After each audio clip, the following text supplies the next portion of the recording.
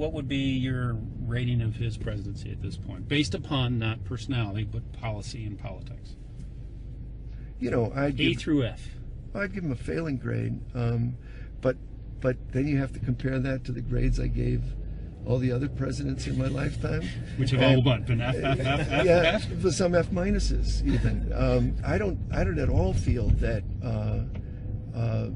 that Obama's let anybody down. All through the 2008 campaign, he said consistently, "I am a middle-of-the-road, pragmatic politician." What did you like about him? Well, he's a curious person. I mean, one of the things I like about him is he's curious. He wants to know things. He asks questions. He's not just charming. He's also interested.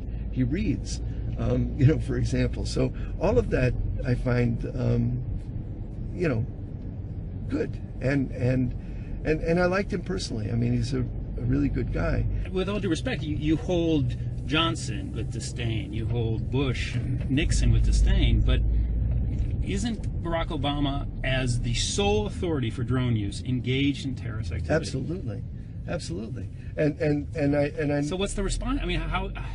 What's the response? The To response him, is directly. to oppose it.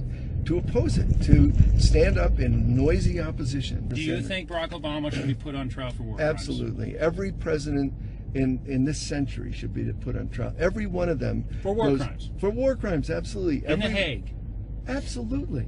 Every one of them goes into office, an office dripping with blood, and then adds to it. And yes, I think that these are war crimes. I think they're acts of terror.